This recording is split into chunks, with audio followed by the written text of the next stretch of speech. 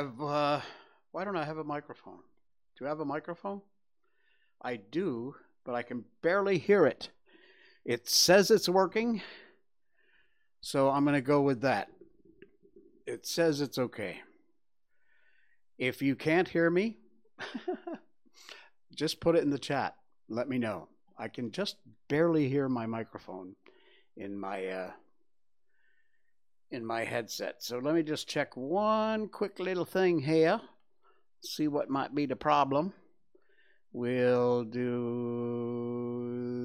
this one, and we'll try this one. And nothing seems to be helping. Okay, fine. We'll just go with that then. Merry Christmas. Happy Hanukkah, whatever you're celebrating. I hope it's merry and I hope it's happy. It's welcome to the Jay Sheldon Show. We've got the illusion, the hallucination that we all may have been living in for decades. More digital danger, and we will be celebrating Christmas. So we'll have that all coming up tonight on the show. Man, I'm telling you, I was like running around all up until the last minute, going crazy. So let's get you updated. You seem a little disjointed tonight. I am. Let's get you updated on Miko, huh? Miko update. Miko update. Miko's great. She's doing fine. She was just playing with a frog out in the yard, but we managed to get that away from her. Oh, by the way, while I'm thinking of it, these lights in the back tonight are supposed to be not the normal purple, but green, and red. On camera, they don't come out that way, but they are. They're bright green and bright red here in the studio, so there you go. All right, Miko update. She's great. She's wonderful. Here's the whole family, and there she is with her little reindeer ears. She actually managed to pose for one quick second, so we we put a Christmas card together. Hey, I got to show you one. This is not the Miko update, but it's on my timeline if you want to check. We have a fruit here in Malaysia called the durian. Most people that don't live in Thailand, Malaysia, Singapore, Indonesia hate durian. It smells awful. It's very permeating, and it's about this big. All right, let me switch to the other camera so you can see. It's about like that. They come in smaller sizes, but normally about like that. They're all full of spikes, and inside is this yellowy fruit. It's very mushy. It's like custard. It is an acquired taste. I love it. I absolutely love it. And most matzales, as they say here, most Caucasian people can't even stand the smell. But they were selling it near where we had dinner tonight. And as a promotion, I took this shot. Now, this is obviously a mock-up, but it's great. It looks real. So there is a giant durian in the back of this double cab pickup truck. Very cool.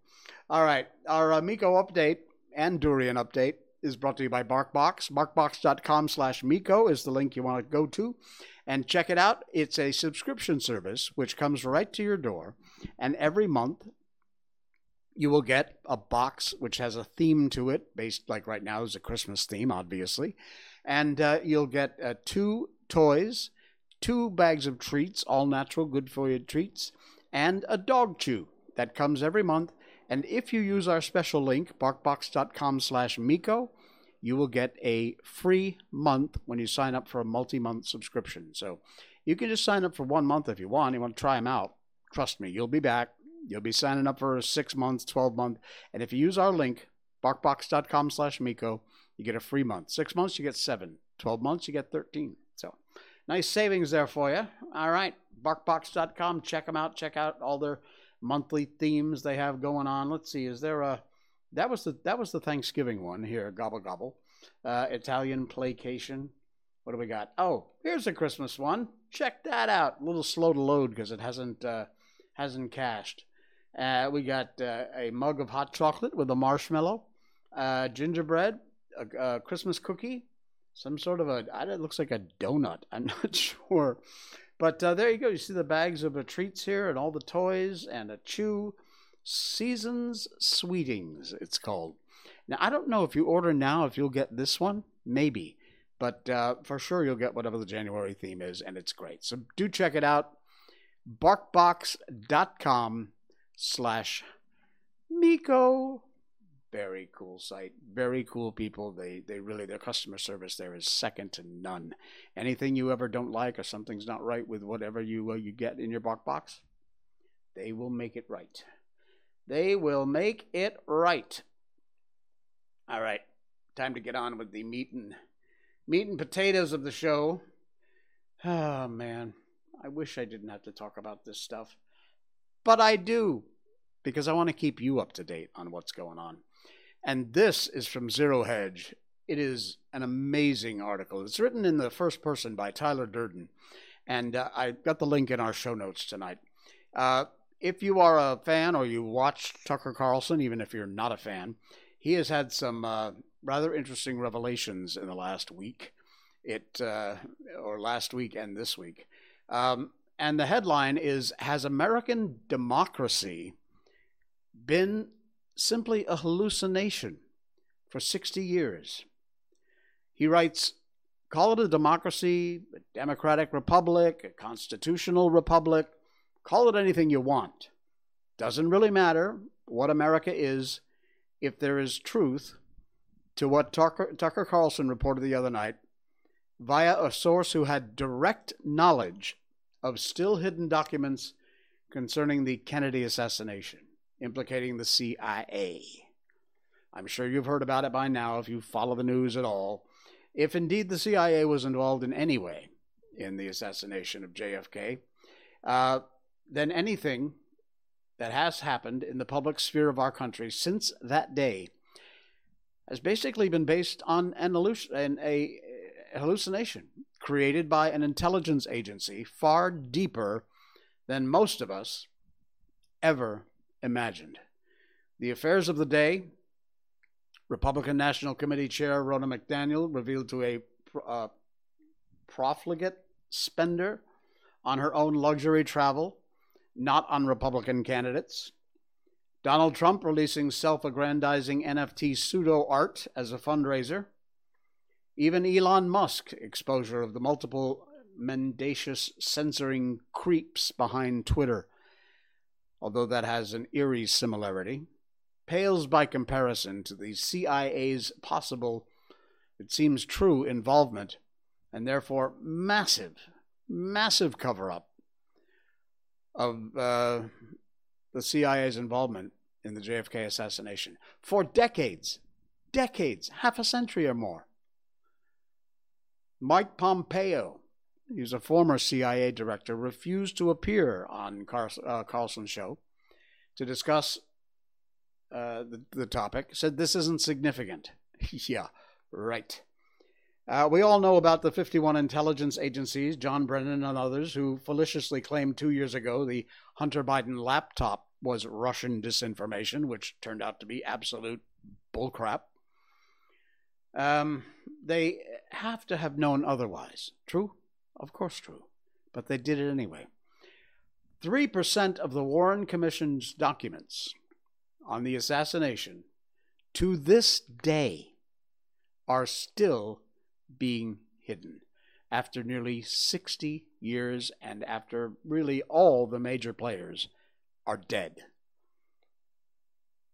If not to hide something of serious importance from the American public, why? What's the 3%? I want to know what's in the 3%. Why are you hiding it? Time to reconsider Oliver Stone's JFK, this guy writes. He says, although I admired Oliver's filmmaking, originally I thought it was a crackpot. The Kennedy assassination has special ramifications. And he writes, this writer says, I can't remember seeing anything more inexplicable in my life. How could this have been allowed to happen only hours after the assassination? In retrospect, it becomes even more incredible. In a certain sense, I now feel that most of my adult life, what I've thought was real, has been erased. He ends this with a great ending on this article. I didn't read the whole thing. You can read it. Check it out. It's fascinating. The Everly Brothers perhaps put it best, although in another context. Wake up, little Susie, wake up. We've both been sound asleep. Wake up, little Susie, and weep.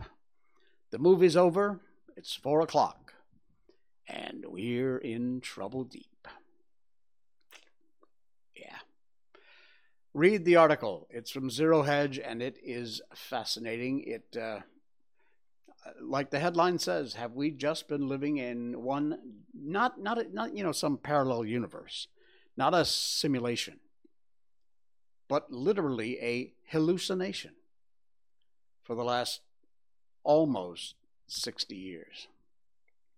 It's an interesting question. Sorry, coffee break time. All right. We constantly talk about the dangers of the digital economy, digital IDs, how the government is going to give it to you whether you want it or not. And countries continue to force this down people's throats.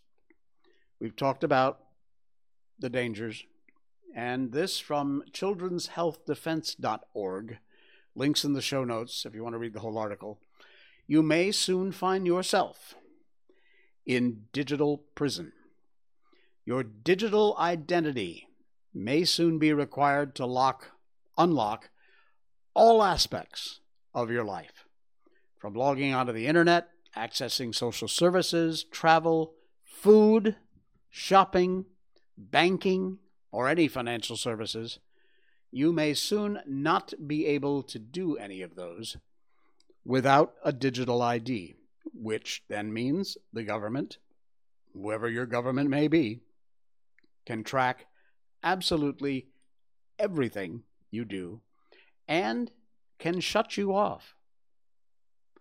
You really want to trust this government, or any government, with that kind of power over your life? I don't think so.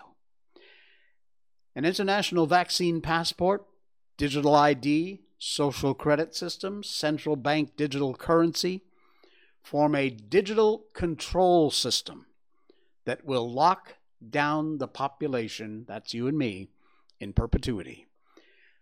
Facial recognition, another essential part of the control structure. It's your password to your digital ID.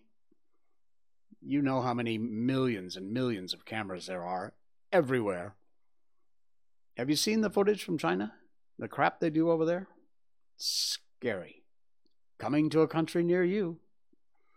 By the end of this year, listen to this, by the end of this year, that's what, 2 weeks from now? No, a week from now, there will be 1 billion, that's billion with a B, data collecting surveillance cameras in the world, all connected to the internet and artificial intelligence.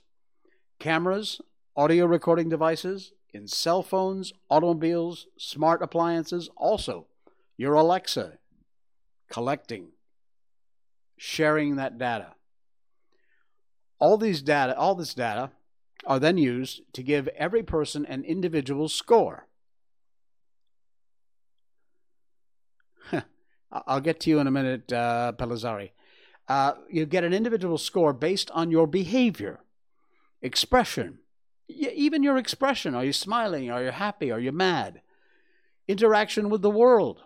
Ultimately, your credit score will dictate what you can and cannot do, what you can buy, and even whether or not you can leave your house.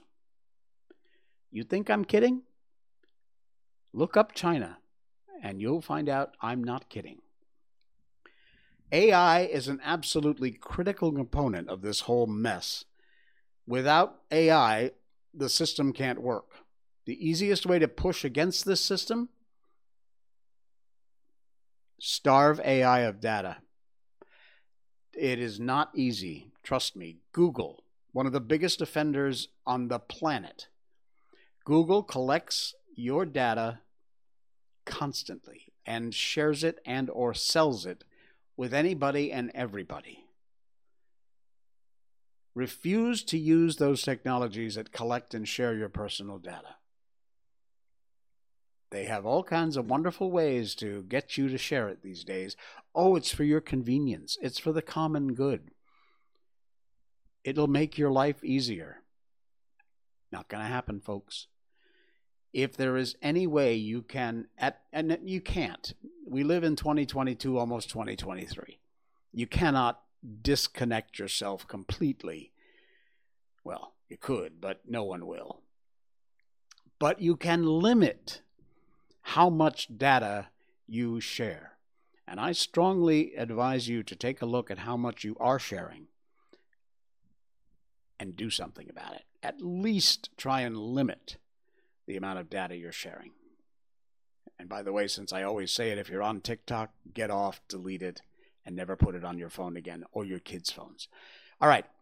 Pelazari 2503, who is popping in here, and he or she, I don't know, says, I really love your stream. This helps me a lot with my English learning. That's fantastic. Thank you so much. How about a round of applause there for Pelazari?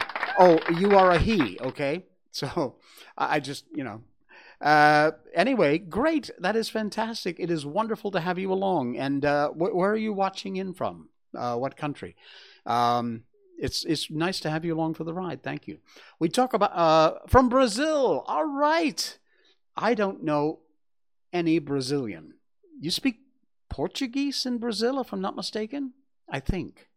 Anyway, I've never been there, but I would love to go. I love Brazil. Everything I see about Brazil is, wow, what a fantastic place that would be to visit. So hello, Brazil. Great to have you in the audience tonight. Like I said, we talk about all kinds of weird stuff on this show. So if nothing else, I'm glad that I can help you out with your English. Thank you very much. Pelazari. All right, cool. Nice to meet you. What else we got here? Hello. Okay, we'll go with that. Let's see. Oh, yeah.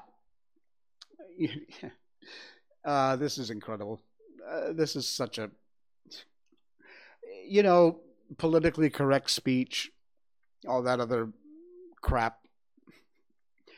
Well, the New York Post came out with an article. It's not there. It's from, I don't know, Stanford or some god-awful rag. Stanford. Stanford has released a guide against harmful language. Words that you're not supposed to use anymore. This happens all the time. Why won't this site come up? I'm not getting it to load up. Anyway, they came out with this list of names that are, according to Stanford, no longer cool to use. Which, you know what? For me, that just means I'll be using them more. Here we go. Finally, it loaded. Goodness. Here we go. Stanford releases a guide against harmful language, and among the words you're not supposed to use, American. Are you kidding me with this crap? American is a no-go. The language guide, published last Monday, aims to eliminate many forms of harmful language, including racist, violent, and biased, I guess based on their opinion. Launched in May, the project known as Elimination of Harmful Language Initiatives lists the prohibited terms under 10 categories, including racism, homophobia, and ableism. Oh, I love that one. Under the section titled Imprecise Language, the guide advises readers to replace the term American with U.S. citizen. American often refers to people from the United States only, thereby insinuating the U.S. is the most important country in the Americas. The packet reasons, noting the region actually of North and South America, including Brazil, contains 42 countries. So their argument is that you could be from, say, Brazil, and that's in South America, So you could say you were an American. Bit of a stretch. I'm sure if you're from Brazil, you're quite proud to say you're Brazilian, or Mexican, or Venezuelan, or Colombian, or whatever. Anyway, read the rest of the article. I'm not wasting any more time. This is just absolutely ridiculous. And again, control the language, control the people. That's how it works. The more I see these red and green lights behind me for Christmas, the more ugly they look. Remind me not to do this again. It looks terrible. No, seriously, it really does. Oh, my. All right, we got to get off this hard stuff because it's Christmas and I don't want to talk about anything controversial anymore. I want to talk about fun stuff before we get into our book. By the way, special announcement about our book tonight. This is from Robert Harrison. Robert Harrison is not somebody famous. He's just a guy on Facebook. But I found this poem. It's a story, actually. Is it a poem? Yeah, it is a poem. All right. He says, I found this poem in a group. No idea who wrote it, but this man is really good. It's called The Christmas Coat. You got to listen. It's just a story. There's no visual to go along with it, so sorry. You just have to look at me for a minute or so. But listen. This will warm your heart, I promise you. An old man was fumbling around one day in a woman's clothing store. He'd found his wife a Christmas coat and was headed for the door, when he bumped into a little boy that looked like he was lost. And he said, Mister, can you help me find out how much something cost? Here it's almost Christmas, and the nights are getting cold. Winter time is on us, and my mom don't have a coat. I've been working for the neighbors and saving for some time. And in his tiny outstretched hand was $1 and a dime. His gaze went from that big-eyed boy to that pretty Christmas coat, and he finally cleared away the lump in his throat. He said, Son, that's just what this coat costs. We're lucky we found her. I turned around and gave a wink to the lady at the counter. She put it in a pretty box, wrapped it up just so, and went off in the back and found a big red Christmas bow. He said, I thank you for your help, sir, and I kindly thank you, ma'am. I hope y'all are going to have a big Christmas, 'cause I know I am. Well, the old man walked home busted, except for the $1 and the dime, thinking he'd just have to buy the coat another time. He told his wife that Christmas this year wouldn't be much fun, and he gently took her in his arms and told her what he'd done. She said, Why, you old softy, I wouldn't trade you for a farm. I've got 2 or 3 old coats with me, and your love to keep me warm. She put that money in a box and placed it beneath their tree, and said, That is the grandest, sweetest gift you have ever given me. Well, the years went by, like years will do. When people are in love, their marriage was a golden bond that was forged by God above. Then one day came some bitter news that filled his heart with fright. The doctor told the old man's wife that she was going to lose her sight. He said, There's an operation we can do, but it puts me on the spot, 'cause it's quite complex procedure and it's going to cost a lot. The old man said, Doctor, I'm a failure. I've made no preparation, and we don't have the money for that kind of an operation. The doctor had the strangest look, and he sat there for a while. And then he slowly nodded, and he broke out in a smile. He said, Why, sir, you can't fool me. You are a very wealthy man. You invested long ago in the world's best savings plan. I'll see she gets the best of care. She's going to be just fine. And the total cost to you, old friend, is $1 and a dime. The old man stared in disbelief. Then he recognized that smile. It's the one he'd seen those years ago on a loving, thoughtful child. The man said, "What you gave me that day was more than just a coat. You gave me the gift of giving, and you gave my mother hope. My mother had been mistreated, neglected, and abused, but she gave life just one more chance, all because of you. And now every year she takes that coat and lays it beneath our tree. It represents to us the things that Christmas ought to be. She says that when we leave this world for a better home someday, the only things that we'll take with us are the things we give away." Wow. What a story.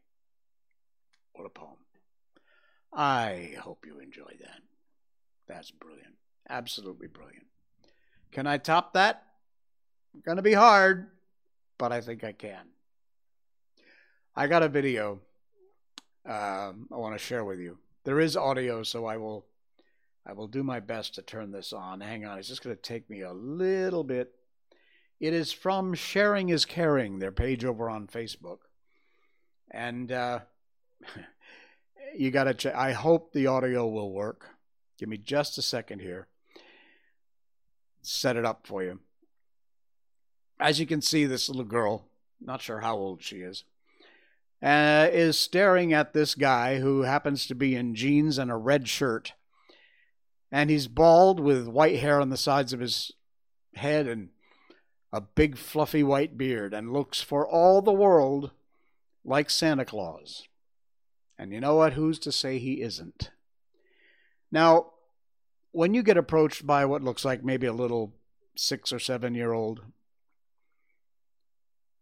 chances are these days a lot of people are just going to tell you to go away or ignore you. Well, take a look. Again, I hope the audio works. At what this amazing old man did for this little girl. What do you think? Santa, I've been told a lot worse. Have you been a good girl this year? Man. Wow, that's real pretty nails. Are you getting ready for Christmas? Put up your tree yet? Oh, right. Is it pretty?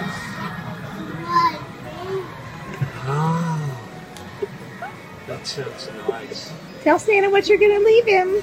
What you going to put out for me this year? Can I eat them all? What are you going to leave for Rudolph? Okay, I have to share with the reindeer. I get one, the reindeer get the rest. They eat grass, though. You're right, they do. But up North Pole, grass is pretty hard to come by. It's all snow grass.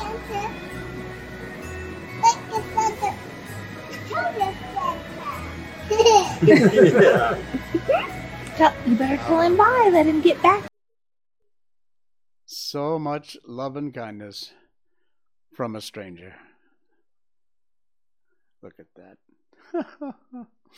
Oh, man. That is the kind of thing that just warms your heart. And thank you. God bless that old man who really does. Look, take a look here. He really does look a lot like Santa Claus. Just like Santa Claus. And like I said, who knows? Maybe it was. Absolutely amazing. All right. Now, we are live across 4 platforms: Facebook, YouTube, Twitch.tv, and Rumble.com. Rumble's our main channel. However, last week, we had Facebook do something really stupid to us, and they deleted our whole show. So we are going to close out tonight's show with the finale of Truman Capote's A Christmas Memory. But because Facebook and apparently Disney Hotstar, I don't know, whatever crap, they want to play ball with me, so we are going to end our stream on Facebook. I think. Let's see how we do this. I'm not even sure that I can, but we'll see. If I can't, we'll figure something else out. But let me see. There we go. Yeah, I don't think it's going to work. Crap. Okay. That being the case, then we'll just punch through. We'll get another strike. They'll take me off Facebook, and it will put me one more nail in my their coffin for me to stop putting the show on Facebook. And then in which case I'll be on Twitch, YouTube, and Rumble. I will always be on Rumble no matter what. In fact, one of these days I will only be on Rumble. So get yourself a free account over at Rumble and check it out. All right? All right. Meantime, it's time to finish up our story. My absolutely all-time favorite Christmas story, which is A Christmas Memory by Truman Capote. And the only thing I have to do is figure out where I was.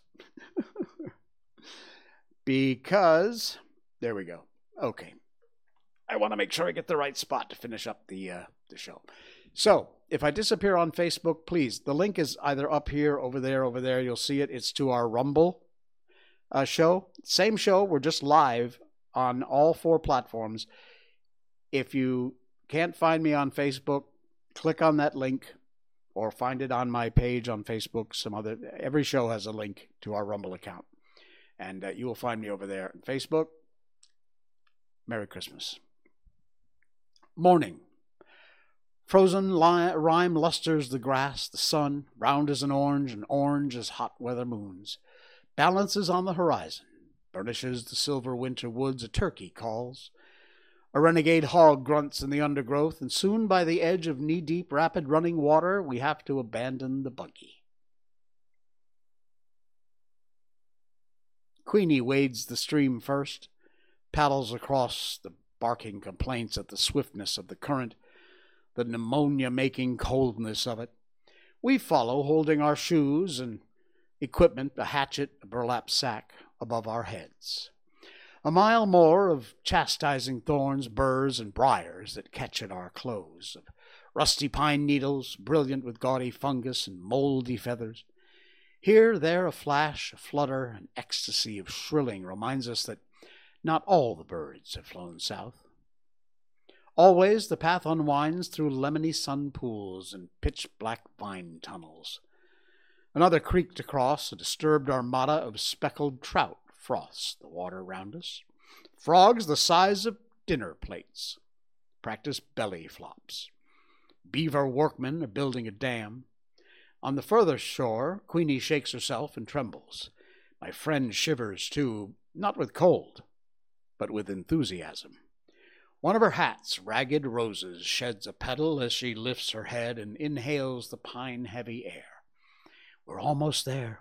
Can you smell it, buddy? She says, as though we were approaching an ocean. And indeed, it is a kind of an ocean. Scented acres of holiday trees, prickly-leafed holly, red berries shiny as Chinese bells. Black crows swoop on them, screaming, having stuffed our burlap sacks with enough greenery and crimson garland to do a dozen windows. We set about choosing a tree. It should be, muses my friend, twice as tall as a boy, so a boy can't steal the star. The one we pick is twice as tall as me. A brave, handsome brute that survives 30 hatchet strikes before it keels with a creaking, rending cry. Lugging it like a kill, we commence the long trek out. Every few yards we abandon the struggle, sit down and pant. But we have the strength of 100 huntsmen. That and the tree's viral, icy perfume revive us, keep us going.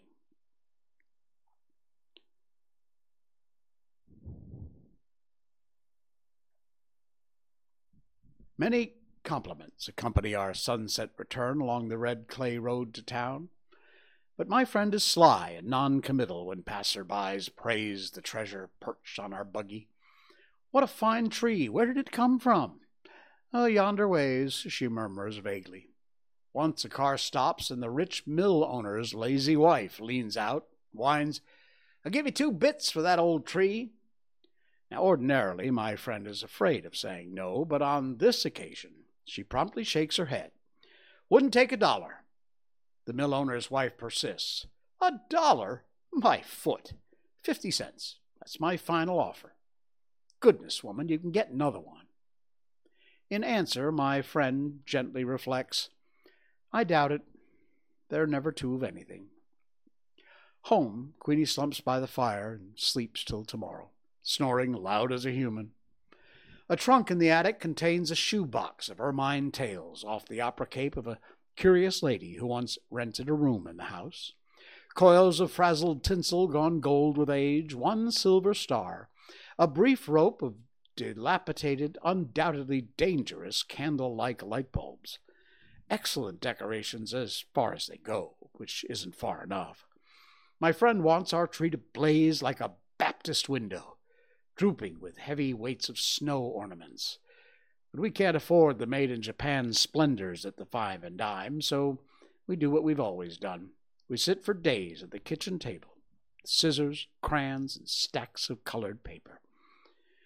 I make sketches, and my friend cuts them out. Lots of cats, fish too, because they're easy to draw. Some apples, watermelons, a few winged angels devised from saved-up sheets of Hershey-bar tinfoil.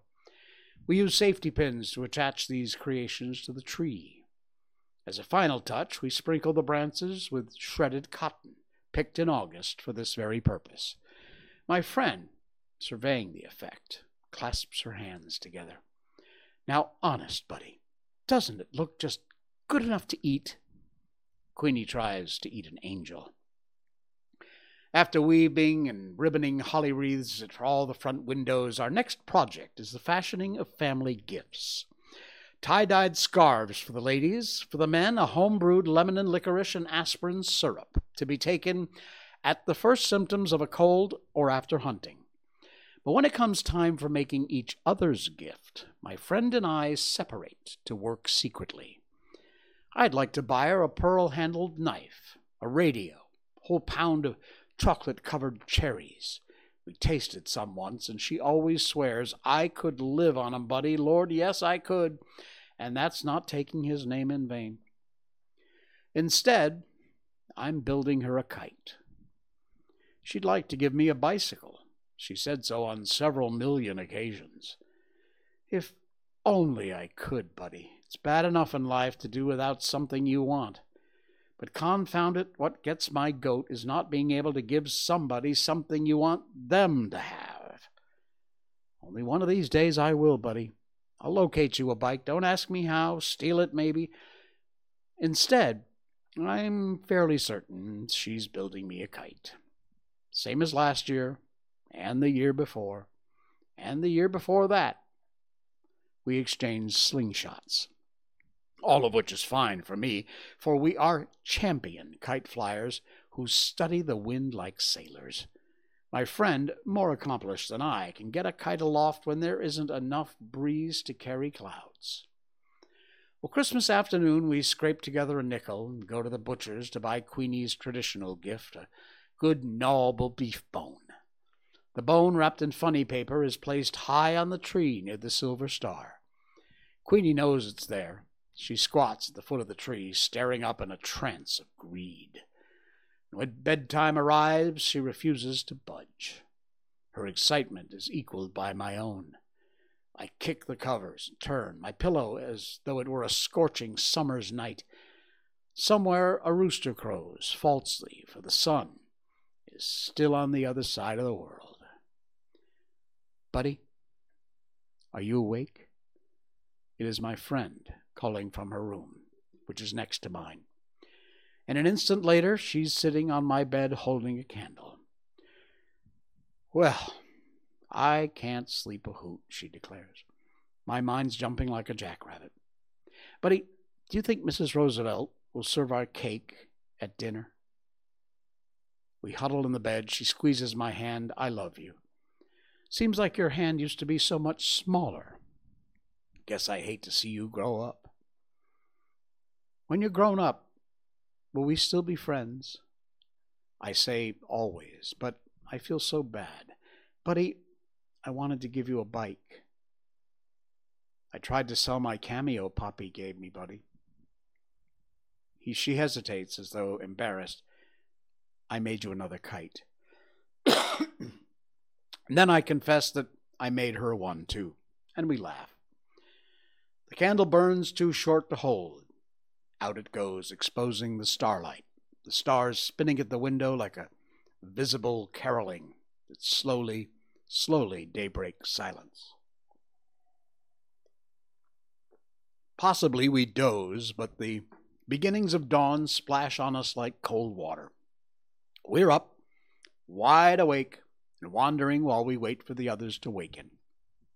Quite deliberately, my friend drops a kettle on the floor. I tap dance in front of closed doors. One by one, the household emerges, looking as though they'd like to kill us both. But it's Christmas, so they can't. First, a gorgeous breakfast. Hominy grits, honey in the comb, flapjacks, and fried squirrel, which puts everyone in a good humor except my friend and me. Frankly, we're so impatient to get at the presents we can't eat a mouthful. Well, I'm disappointed. Who wouldn't be?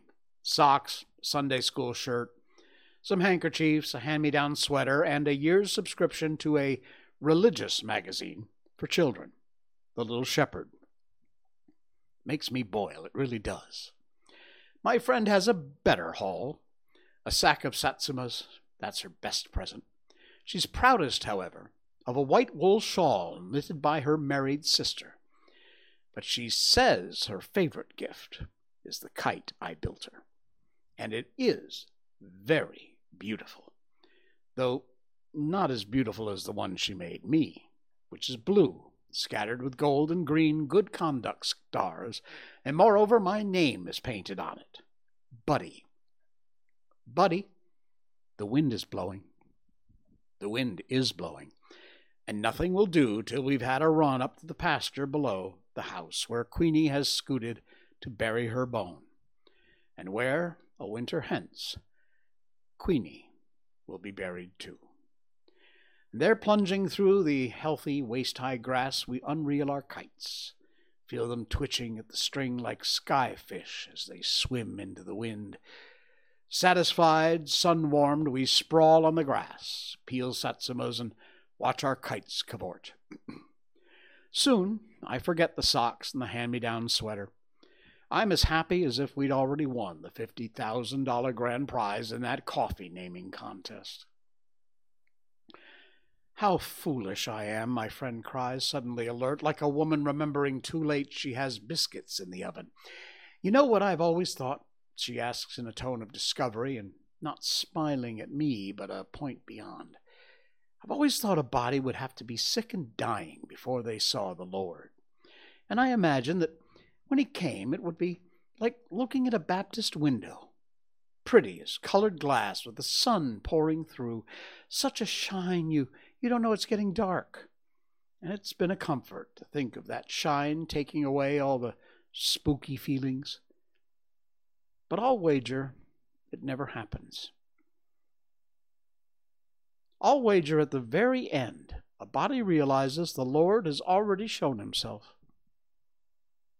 That things as they are. Her hand circles a gesture that gathers clouds and kites and grass and Queenie pawing the earth over her bone.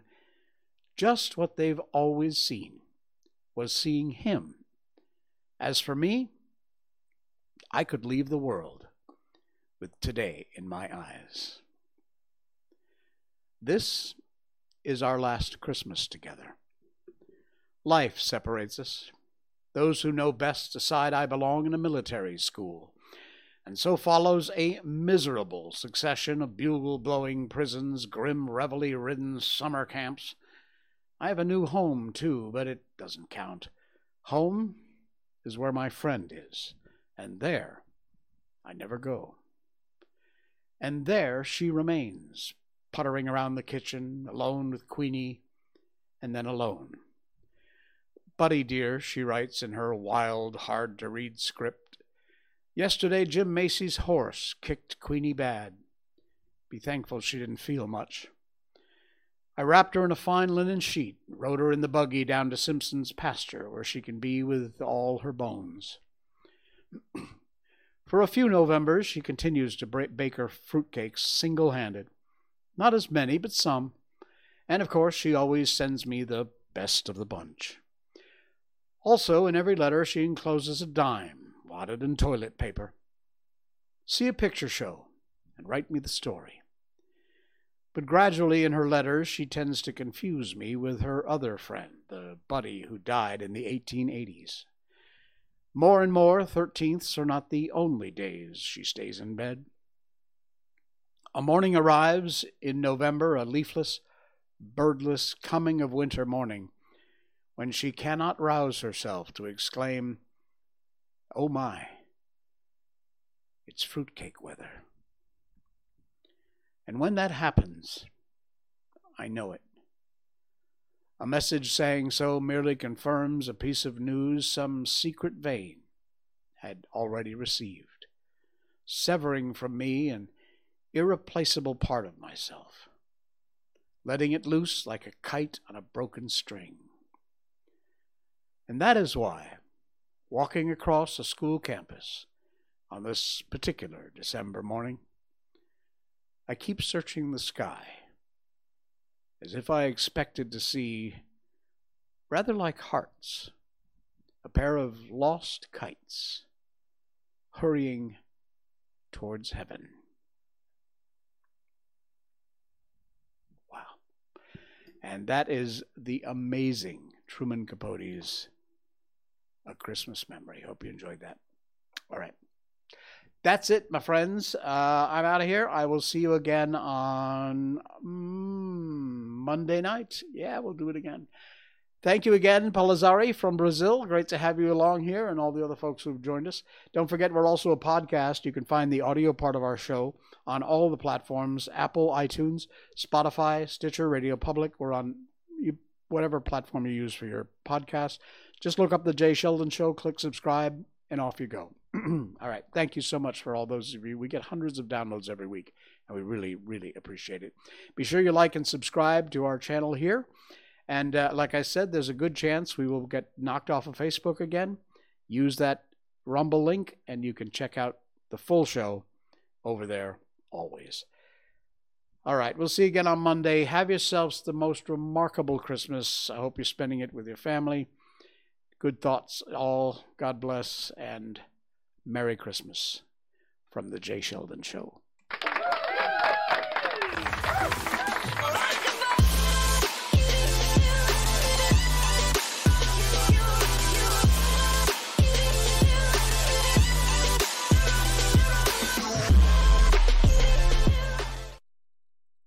Snort.